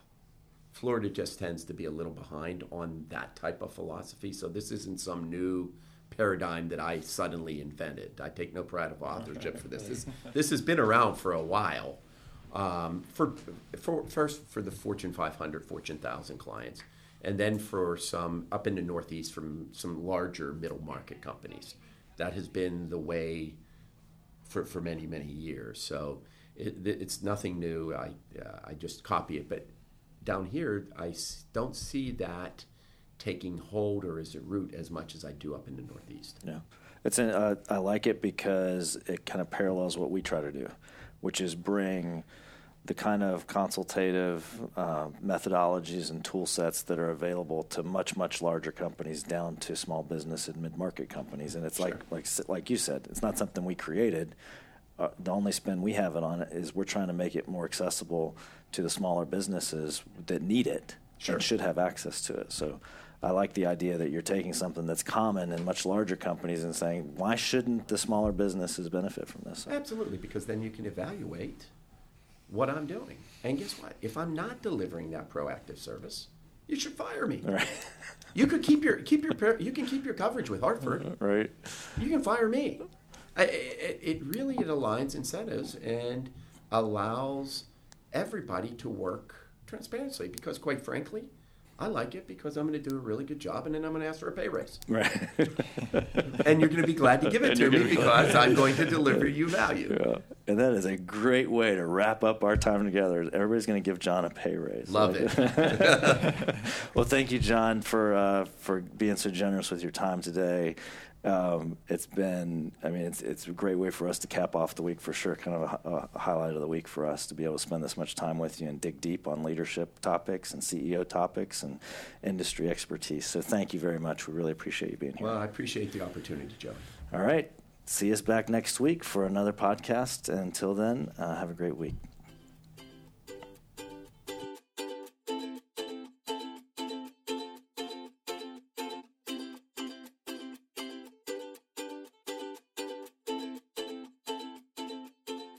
All right.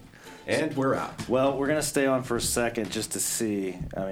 Is there anything you guys want to talk about? Anything jump out at you that we could take up off the record? Well, on the record, but... On the record, in the after show. Cameron was... don't think you uttered a word the entire time. So we should put you on the spot to ask John. Yeah, being my first one, I wanted to see how the experts did it. Flattery on that side of the table, right? Not this side. Yeah, certainly not this side. Flattery will get you nowhere. No, I noticed this underlying theme of everything you said, of humility. And it's just so encouraging for me to hear that. And the funny thing about humility, I think, is like C.S. Lewis quote: like as soon as you start talking about it, it runs away. But you're demonstrating it through your actions. I'm curious: have you seen that rub off on your employees? Like, have you seen your employees begin to take a more humble nature after they spent more time in the company? Has that been demonstrated anyway? And that is my greatest joy. That is one of my greatest joys. But yes, I have.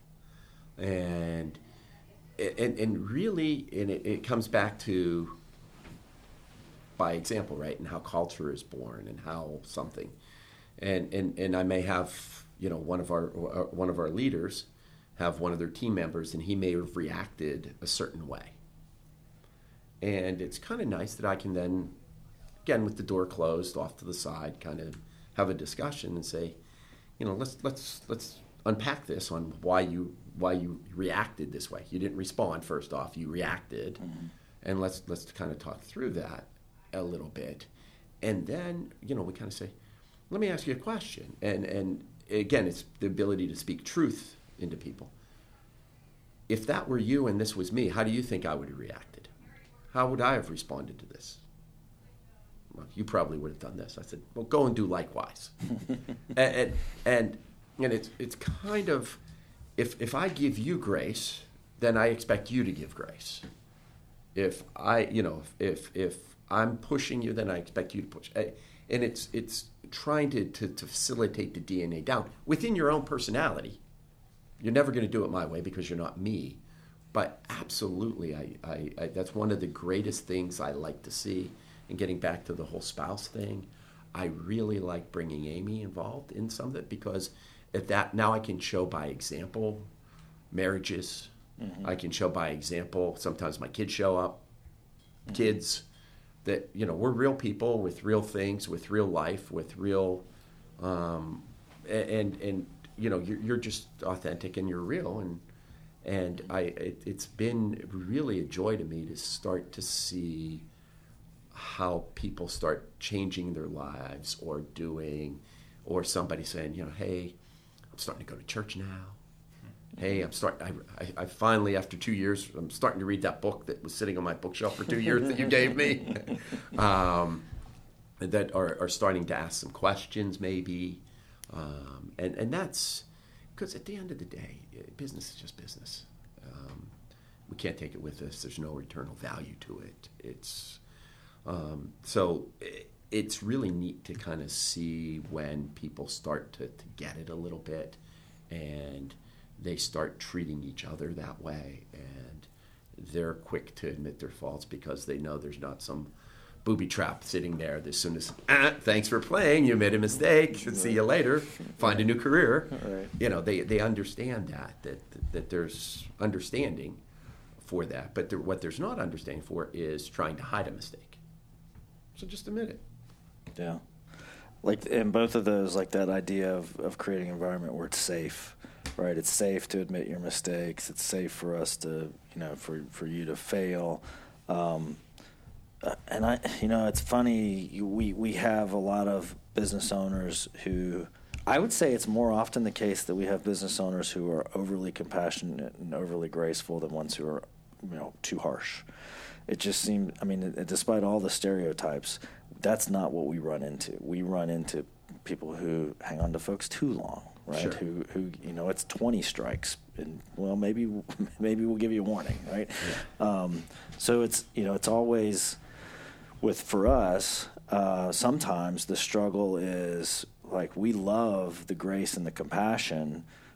Where are the difficult conversations? Where are the close the door, the conversations? And like, hey, I noticed this. If that were me, how do you think I would have reacted to that? And it's like, it's encouraging for me to hear you talk about those so easily. Like, when you say it, it makes it sound like it happens all the day. And I've talked, and it does happen. We try every week, right? We it try. happens a lot. But I think if there's one thing that if we could bottle up some part of John's skill set and sell that to clients, it would be that. It would be the ability to have those difficult conversations. But we can't just bottle up that without bottling up all the other stuff you talked about. Right? I mean, you can't, but until you have the goodwill, you hit the nail on the head when you were saying, if people genuinely believe that I have their best interest at heart, they will grant the goodwill to, when the door closes, they won't freak out, right? They'll get nervous and be like, oh man, I kind of use that as my default early on in relationships with some people, especially if I think we're at an impasse and it's like, and I'll just stop and I'll look them right in the eyes. Joey, let me ask you a question. Do you trust me? And if the answer is yes, I said, then trust me. Let's go. And if the answer is no, then okay, now we can unpack and we can have a completely different conversation, right? But because if we're at an impasse, do you trust me? And then you look and say, look, I'm not going to let you down on this. Yeah. One of the things we didn't talk about that I probably should have, because I know it's important to you, is just the idea of mentorship. And I think a lot of business, I don't want to presume a lot of business owners. I can imagine there are a lot of business owners, and there's an age gap that makes mentorship very appropriate. You know what I'm saying? Like, so if I'm 20 years older than these guys, you're 20 years older than some of the key guys on your team. Right. And there's a desire on both sides of the fence for that mentorship, and you've gone out of your way to even kind of explicitly say, okay, we're going to go through this book, or we're going to go through this study, or we're going to go through this. How long has that been going on, and has that been something that you just recently started, or has it been there for a while? I mean, I'd like to think it's been there, but really with the younger guys, that they have only been here for 4 or 5 years. So, I mean, we kind of retooled our whole company about 4 or 5 years ago. Because from a commercial line standpoint, it was pretty much me and one other guy. And he was getting older and he wasn't coming along for the ride. He was going to be retiring soon. So I had to make a strategic decision. Do I want to just keep what I have and kind of ride into the sunset, or do I want to try to create something new? And I wanted to create something new and grow a commercial lines presence. And that's when, the whole Eileen thing started to come about as well. Okay. And you're going to handle this. I'm going to go try to grow and create new ground. So, we hired Paul maybe, 4 or 5 years ago. So that was the beginning of it, because I always tried to mentor, but it was tougher to do because the relatability, nothing against it, just I'm me, and I'm trying to mentor to a single mom who has one child. Right. I'm happy to do it, but we're not going through life together. Right. I mean, we're not going through the same issues. Whereas, I have somebody that is a little more in alignment. Hey, I went through that. Yep, I'm chewing the same mud you are. Yeah.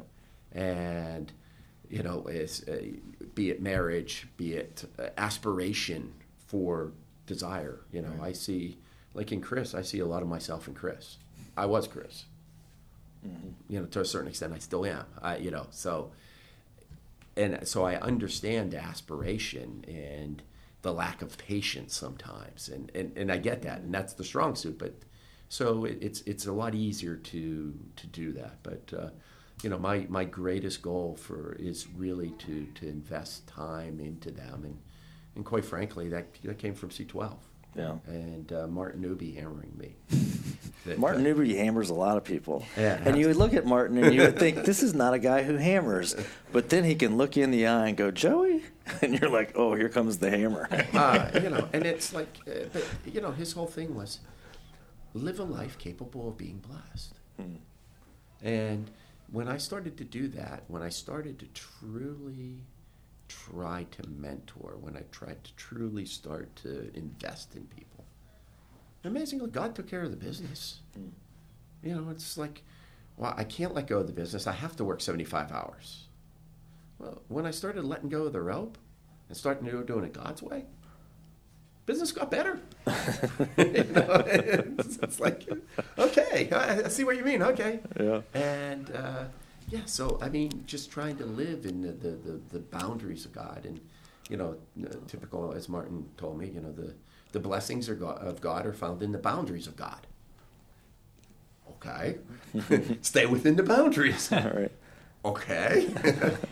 He's like Yoda. He's just Well, so you kind of the other side of that coin, we're talking about you mentoring Chris and Paul, etc. And then you mentioned some people that have mentored you, your dad being one, Absolutely. Martin being another. Who are some other, figures in your life that you've just looked up to, that have mentored you, that have got you to where you are today? Sure. I've had quite a few. And and they come from all different types, and probably some of the people may not even know that they ever did. I just learned from them. I mean, I think certainly, I'd say my partner has really helped quite a bit, because, again, I never really aspired to this, but he encouraged me to take it on. He helped me out. He let me skin my knees with grace. Let me learn by example. So. That's been very, very helpful.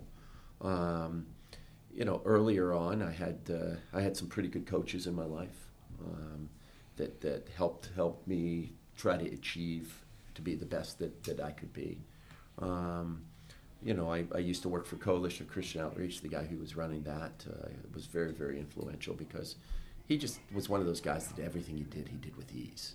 He spoke with ease. He was around people with ease, and so you can kind of see that. But I would say the biggest group of people, my life changed because when I went through that and I came through the other side was right when I started to get into C12 at the same time. And that's really when I started to listen to the wisdom of some people sitting around the table. So the biggest influences on mine have probably been from C12. And I remember Martin, and it was Martin that did it, and it goes, so John, what's most important to you? And I know the answers. I've been around long enough, right? Oh, God, yeah, my relationship with God. And then what else? Oh, my relationship with my wife and my family. Okay. And he goes, so you're telling me you're working all these hours. What's your calendar look like? And I'm busy and busy. It's like a badge, right? And what's your checkbook look like? Huh. He goes, am I missing something here? These two aren't congruent. And so Martin really was the one that challenged me that my calendar shouldn't be a to-do list. It should be a reflection of who I am. That's really, and my checkbook shouldn't be an expenditure. It should be the signature of who I am. And he said something I'll never forget. He goes, just show me a man's calendar and show me a man's checkbook. I'll tell you everything you need to know about that man. And that kind of resonated with me. So I really tried to reclaim my time. I tried to reclaim what I'm trying to do. And God has really blessed that. It's a little convicting. Yeah, Martin has that way. Martin is that way, isn't he? Well, you said something that I've seen in action before too, which is I think there are times when people just need to give us permission to do something. Like either we get wrapped up in our own head and we don't believe that we can. And I think of a couple of instances where there was an instance where one of our brand new clients, CEO and a strong believer, and in conversation with him one day, I said, I think somebody just needs to give you permission to make your faith an explicit part of the business. Like you have the desire, but for some reason you've bought into the idea that these two should be separate. And it's okay. Like you can make that you can make your ministry part of your CEO role. Right. And he went on to do just that, like unequivocally, like almost like it was easy. Once somebody said you can do that, my wife gave me permission.